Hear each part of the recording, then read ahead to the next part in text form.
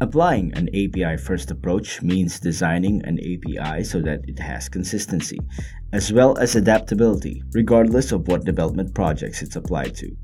Designing with this approach means building an API that is more than just a byproduct of an internal system. Developers should be able to quickly and easily understand how your API works and how it can integrate with other applications.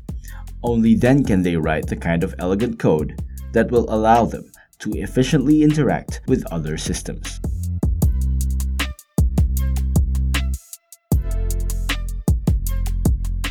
In this round of cocktails, we talk about the advantages of creating an API story with a coherent narrative from stakeholders, modifying APIs, and taking an API first approach to development. Joining us from Australia is StoreCloud CEO and founder and Cocktails co-host David Brown. Good morning, David. Good morning. Also today, we're joined by an internationally known author and speaker who consults with organizations worldwide on network architecture, web development, and the intersection of technology and society. He works with companies large and small to help them capitalize on the opportunities provided by APIs, microservices, and digital transformation. He has authored numerous papers and books, and his most recent one is Design and Build Great Web APIs, Robust, Reliable, and Resilient. Our guest for today is Mike Amundsen. Hi, Mike. Welcome to the podcast. Hi, Kevin. It's great to be here. Hi, David. G'day, Mike. All right, so the starting point for most API development projects is to gather requirements from the stakeholders of the API. So how does creating an API story facilitate the documentation of these requirements? One of the challenges of creating any API or even any platform, microservices, anything, is sort of getting your facts right in the beginning. And one of the things that I talk about in this latest book and in a lot of the material I have is it's really important to think of your API or your service as solving a business problem. So getting the story right, understanding what the problem is, who the target audience is, what their challenges are, and how you can measure success, how you know if you're solving that problem is really the first step. I was just talking to someone online about it today. Sometimes it's kind of like a bummer if you're an architect or a designer, you want to get right into the code or whatever, but starting out with a good story, collecting the feedback. What is it you're trying to do? What are the actions you're taking? What's the data you're working with? What are any rules or processes or tasks you need to perform? Collecting all that stuff together first in a coherent narrative that you can explain to anyone. It doesn't mean it's a technical story. It's really literally a story. Really is the first step to creating those great APIs or great services that are really going to make a difference for your organization. Mike, it sounds to me it's a very similar concept to a user story and a task management approach. Is that right? Yes, it's very, very similar. I borrow a lot from the user story space and a lot from behavior-driven design in general, a lot of the same spaces. There are lots of other tools that collect the same information. Domain-driven design has lots of processes or models. Event storming by Antonio Brandolini is another way to kind of collect these things and capture them. Long time ago, I'm kind of dating myself, but we used to literally refer to it as ethnography, going in and asking questions and interviewing. I use a kind of a combination of interviews and reflection and so on and so forth. But yes, it's the same general idea, and all of these things are attempting to do the same basic task, which is get a good sense of the domain, of the language, of the challenge, of the people you're working with, and that gives you a great story to start from. From what I read on your book and YouTube videos, it seems that the narrative, though, goes beyond storytelling. It actually seems like it's part documentation as well. You're defining entities and schemas and the like. So how far does the story go, and where do you draw the line at technical documentation? Yeah, that's always comes up. That's exactly right. So that story is just one of the pillars that I talk about. I talk about modeling and then designing, and then describing as the three keys in the design phase. So getting that story right and being able to reflect back to your target audience, whoever it is, whether it's general customers or someone internally, is the first step that you're on the right path. When they say, yes, that's exactly what our problem is, then you're real close. The next step then is to take that narrative and turn it into a model. And those of us who work in user interfaces or APIs or code, we know those models. So we have to turn this problem into the model that matches our space. So in APIs, I do things like collect up the action names and all of the data points, and I create a vocabulary. So now I have a model that actually says you need given name and family name and SMS number and all these other details. So you collect all that up. And then you actually do the design work of the interactions. When you do this thing, you're going to actually carry this information, and you're to get this information back. So one of the key elements is to create a visual. So I talk about diagramming. I use sequence diagrams, but you could use lots of other diagrams. So this goes beyond sort of the lines and boxes that you did when you were first doing your domain exploration. This is actually writing out the sequence diagrams or the class diagrams. You could use UML. There are lots and lots of other diagrams you can use, but creating a diagram is really important. That's a bit more technical, and that moves us closer. And then converting the diagram, the vocabulary, and that narrative story into a machine-readable form is what I call creating an API description in the API book. You could also do it as a canvas in services. And that collects all that information and puts it in a machine-readable form that prepares to give to technologists. And technologists can then do things like use OpenAPI or RAML or async API or other sort of technological languages that match the implementation style of the actual technology. But by doing the modeling, designing, and describing, in that design phase, you've come up with a series of key assets that everybody can use at some point along the way. And presumably at that point in time, you start mocking the API so that the stakeholders can start interacting with it and seeing if it's behaving the way they expect it. Right. So once you've done that design work, it is time to create that initial mock, that initial description. That gets converted. If you're going to use a RESTful style, you're probably going to use OpenAPI or Swagger. If you're going to use an asynchronous style, MQTT, you'll probably use Async API. If you're going to use SOAP, you'd use WSDL. These are all the actual machine definitions of an implementable version. Just like you can't take a drawing and actually, wear it as clothing. You have to convert it into a prototype or a mock. Then you do the same thing with your designs. You turn them into a prototype or a mock. And then it also gives you a chance to start writing tests right away. And now we've talked about you and I, we've talked about prototypes, mocks, and testing before we talk about code. Right? We need all of those things before we start digging into the code. That's how we make sure we stay on track. And encapsulating all of this is obviously the API first approach to developing. Just like you said, we haven't written a line of code yet, right? There's no implementation of the services behind this API. Yes, exactly right, because that will come later. I often tell people the actual implementation is usually the boring part. The exciting part, the dynamic part, the creative part is all the things we've been talking about, all the design work and the mocking and the setting up the tests and all these other things where we're really exploring the zone. I talk a lot about the importance of both sketches and prototypes. Sketches are just really quick one-offs. I learned sketches from a colleague of mine, Ronnie Mitra, who talked about API sketches. And he in turn learned it from a great physical architect by the name of Frank Gehry. Frank has designed fantastic museums and concert halls and so on and so forth. And he literally draws on napkins and pizza boxes. He draws the doorway or the entryway or the hallway or the vaulted ceiling just to see what it would look like. So sketching out the login or sketching out one of the screens or sketching out the API interaction gives you a sort of a physical sense. Oh, it's going to look like this. Well, that's too complicated. Let's see if we can reduce the arguments or change the URL or something like that. And then the idea of building a prototype is like building a movie set. So now you have very detailed prototype. So you're actually exploring all the details of logging in and errors and and all sorts of other things. So prototypes are super important. I really like in the RESTful side using OpenAPI for my prototypes, but there are lots of ways you can do this. And there's a great analogy for prototypes in the garment industry. It's called making a toile or a muslin. Toile is French for a canvas.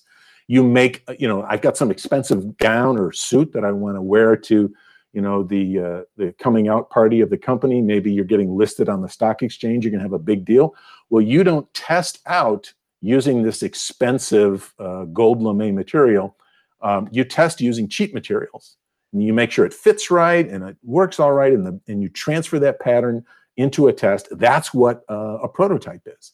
If you're prototyping a car or you're prototyping packaging, sometimes they're super expensive. You want to keep the prototypes cheap and simple. And then once you've explored all those details, then actually building it, you can sort of turn it over to a build crew, and most of the excitement has gone out of it.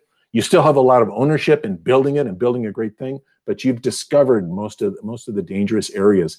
You want to discover all that before you order lots of girders and cement and dig a big hole somewhere in the middle of the city. That's the importance of this API first and doing all this work before you write code. And you mentioned one word just now, which is ownership as well, which I think is a very important part of this process as well. Because when you're engaging stakeholders early, when it gets to that implementation phase, they already have ownership because they were involved from the outset.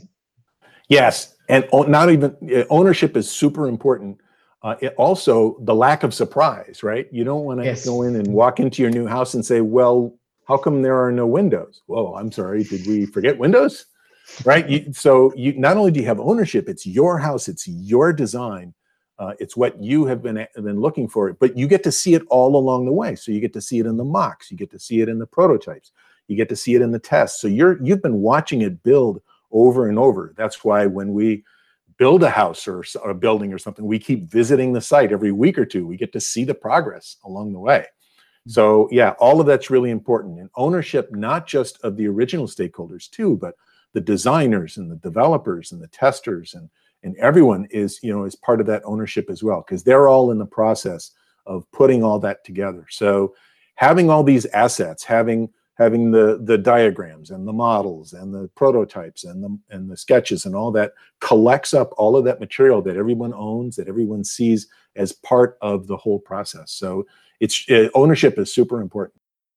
All right. We were talking about implementation. Let's talk about modification. What factors should developers consider when they're modifying their APIs? Yeah. So APIs especially, most of the activity, most of the maintenance, most of the expense is going to happen after you release the API, not before. All of the things we're talking about just leads up to the beginning of usage. So you're going to modify your APIs quite often. In fact, that's usually the sign of a popular or a well-used API. People start using it in ways that you hadn't thought of, start using more of it, more people start using it, and you have to make some modifications. So when you've released an API, that application programming interface, what you've really released is a promise. Some people call it a contract. There are even tools for testing the contract of the interface. So once you've released that promise, you can't break your promise. So if I need to make some changes, I need to make sure that I don't break anybody. Now, if it's just you and I and David, Kevin, as we're working on it, maybe I could sort of convince you to rewrite your code because I need to fix something. But if it's thousands of people across an organization, if it's thousands and tens of thousands of users and developers across the world, you're not going to be able to convince them that they need to change their code every time you do. So one of the key factors is to make sure all of your changes are non-breaking changes. We've been doing this in the computer industry for decades. TCP/IP is like that. HTTP is like that. HTML is like that, right? We add all sorts of features or deprecate features without breaking existing implementations. So that's a key factor in modifying our APIs is following those rules. And I talk a little bit about a small set of rules for both designing and then implementing and then finally, releasing your APIs as well. And presumably versioning comes into this as well. So you can make breaking changes at major major version numbers? Right. So a lot of people talk about versioning as sort of the key way of making a change. I refer to versioning, the word I use is a fork, right? If we've worked on open source projects, you know that when you fork a project, you're actually divorcing from the original trunk. We're no longer applying a fix. We're actually going to fork it in some way, and it's not going to be compatible going backwards, right? So you can definitely do that. Sometimes you're required to do it. Maybe you're in a regulated space and all of a sudden the rules changed. You can't do what you used to do. You can't expose data or you can't have an operation. So you're going to have a breaking change. A lot of times it's unavoidable. So what you do is you fork it and you leave the existing service running for as long as necessary while you build another service. And that's a real key part of the process. So that's actually a deployment feature, is you do side-by-side deployments. So the most stable way to modify APIs when you have to fork is to do side-by-side deployments. That way, you don't force everyone to change all of their code by Friday and then flip a big switch and hope the whole world works on Saturday morning. Instead, you have multiple versions and you let people decide when they need to move. And you need to be ready for the idea that some people will never move. I've got lots of customers who are using an API that solves one problem. That API starts to add tons and tons of features they do not care about. They're not going to invest more of their hard-earned dollars to change just because somebody else has a feature. So you have to be prepared for serving lots and lots of versions. Salesforce learned this years and years ago. Salesforce is now, they release 3 times a year. I think they're in release 40-something. And they support all the way back to release 20-something. They support years and years of backward compatible APIs because every transaction for Salesforce is money in their pocket. The last thing they want to do is take money out of their own pocket and cost you money. So they're committed to this thing about non-breaking changes and using forks. Yes. Most people would never consider when they're starting out that they could end up supporting 20 different versions of the same API. Yep. We don't really like to think about, sort of the outcome of what that is, but every single product you can think of is like that. Soap products, clothing products, consumer goods, cameras, lighting, computers. There are dozens and dozens and dozens of versions of these products that they have to maintain and support and keep up all the time. So we should be able to do it too. In the virtual world, it's actually easier for us than it is in the manufacturing world, in the physical world. So lots of versions is what we're going to do. If we're going to make breaking changes, incompatible changes, that's the way it works. Okay, Mike, how are microservices breaking down traditional monolithic application design? Yeah, so in the past, we can now even say at the turn of the century, we can say that because it was 20 years ago, we had mostly monolithic builds. We would build an entire app and then mount it, whether it was online or local. But over the last 20 years, we started to break that into smaller and smaller parts. Service-oriented architecture sort of broken into major pieces. Now in the last 10 years, microservices are breaking these things into even smaller pieces.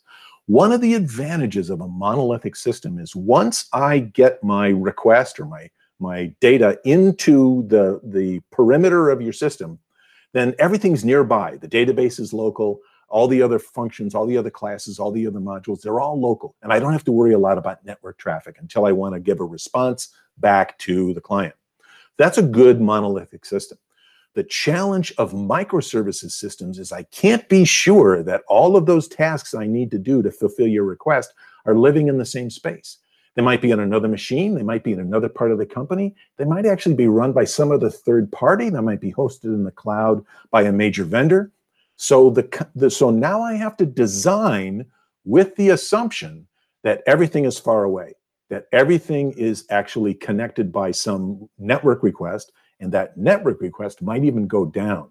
So while I make my services smaller, I'm actually increasing my network traffic, increasing my possible risks, and I have to design in that detail. That's why the subtitle of my book is Robust, Reliable, and Resilient, because you have to design your application now as if you're got various features far apart. Michael Nygaard's book, Ship It, has got a Release It. It's called Michael Nygaard's book, Release It. has got a great example of how to do these things with patterns he called capability and stability patterns to deal with these small services loosely connected. So understanding that change from monolith to microservice is really about managing the network and managing all the possible things that can go wrong. And that is something you design in your application. And how are microservices tied into APIs for those that are unaware? So we've predominantly been talking about APIs. So we've made this transition to talking about microservices. What's the relationship between the two? Yes. So I talk about microservices and APIs as in a slightly different way. Microservices typically communicate on what we call the east-west axis. They communicate with each other, usually behind the firewall, or they communicate to some other service and that comes back again. So that's the first step. And they're usually very domain specific. I've got my account management service, my manufacturing service, my finance service, my customer service. These individual services have very much a clear boundary and coherent APIs inside them. But APIs, often you need APIs to solve a customer problem. So APIs often run north to south. So at the north end is the customer request, at the south end is the actual service that's inside the organization. They have a different set of problems. They're going to be a lot more network dependent, as we were talking about earlier.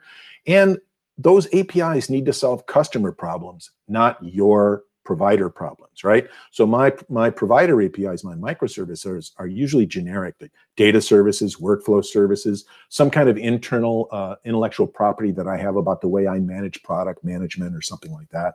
That's not the customer's problem. Customer's problem is they need to know how many employees they have or what their sales are today. So often the APIs cross domains. I need a little bit of security. I need a little bit of customer service. I need a little bit of sales. I need a little bit of marketing. That's the request that I need to fulfill. So APIs run north and south. They focus on security and often cross individual domains. Services usually run east and west, and they talk to each other almost in their own internal code, their own object models, their own data models that are not shared by the customer. So making sure that you sort of know the two is super important because that helps you focus on who the audience is and what their problems really are, and then what your risks really are, because they're different on the inside than they are on the outside. All right. A while ago, we were talking about the API story that acts as a roadmap towards the development of an API.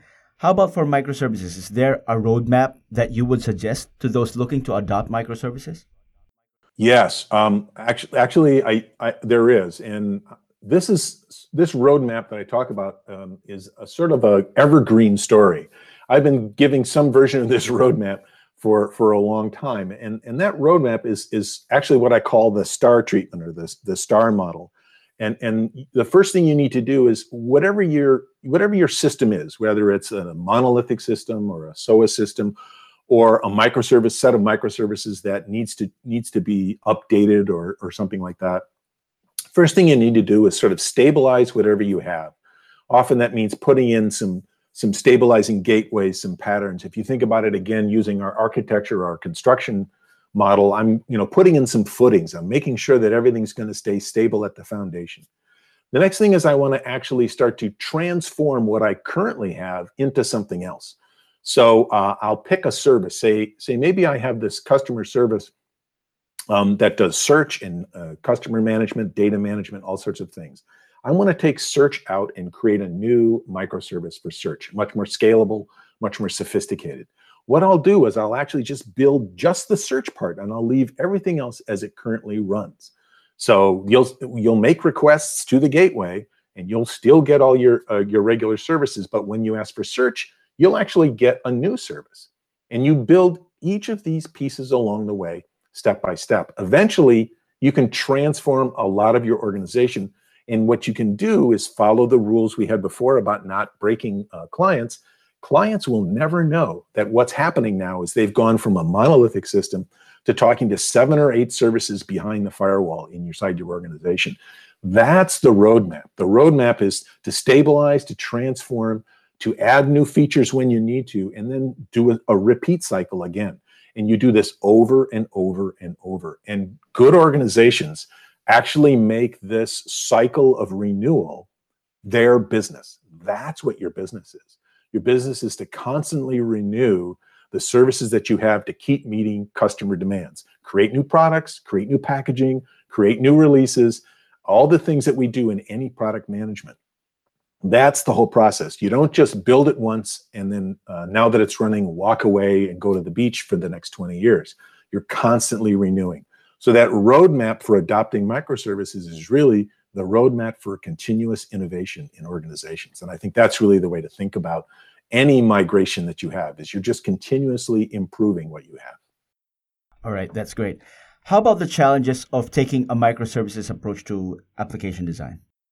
Yeah, so I think probably the bigger challenges, we touched on this earlier, the notion of what is your design process? What is your design regimen?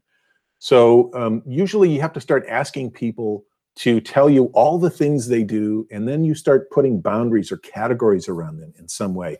Setting up the boundary, deciding what's inside a service and what's not, is a real challenge, and there's no science to it. So, we have this onboarding experience, right? So maybe I want an onboarding service. Well, that talks to lots of other services. Maybe in a bank, I might be talking to credit management, or I need to reach outside and check someone's credit history, and so on and so forth. There's all sorts of little pieces. So one of the big challenges in microservices, people get really tied up in where they're going to draw their boundaries. This is inside the domain, that's outside the domain. And the thing is, no matter how well you do it, the first time you do it, you won't do it correctly.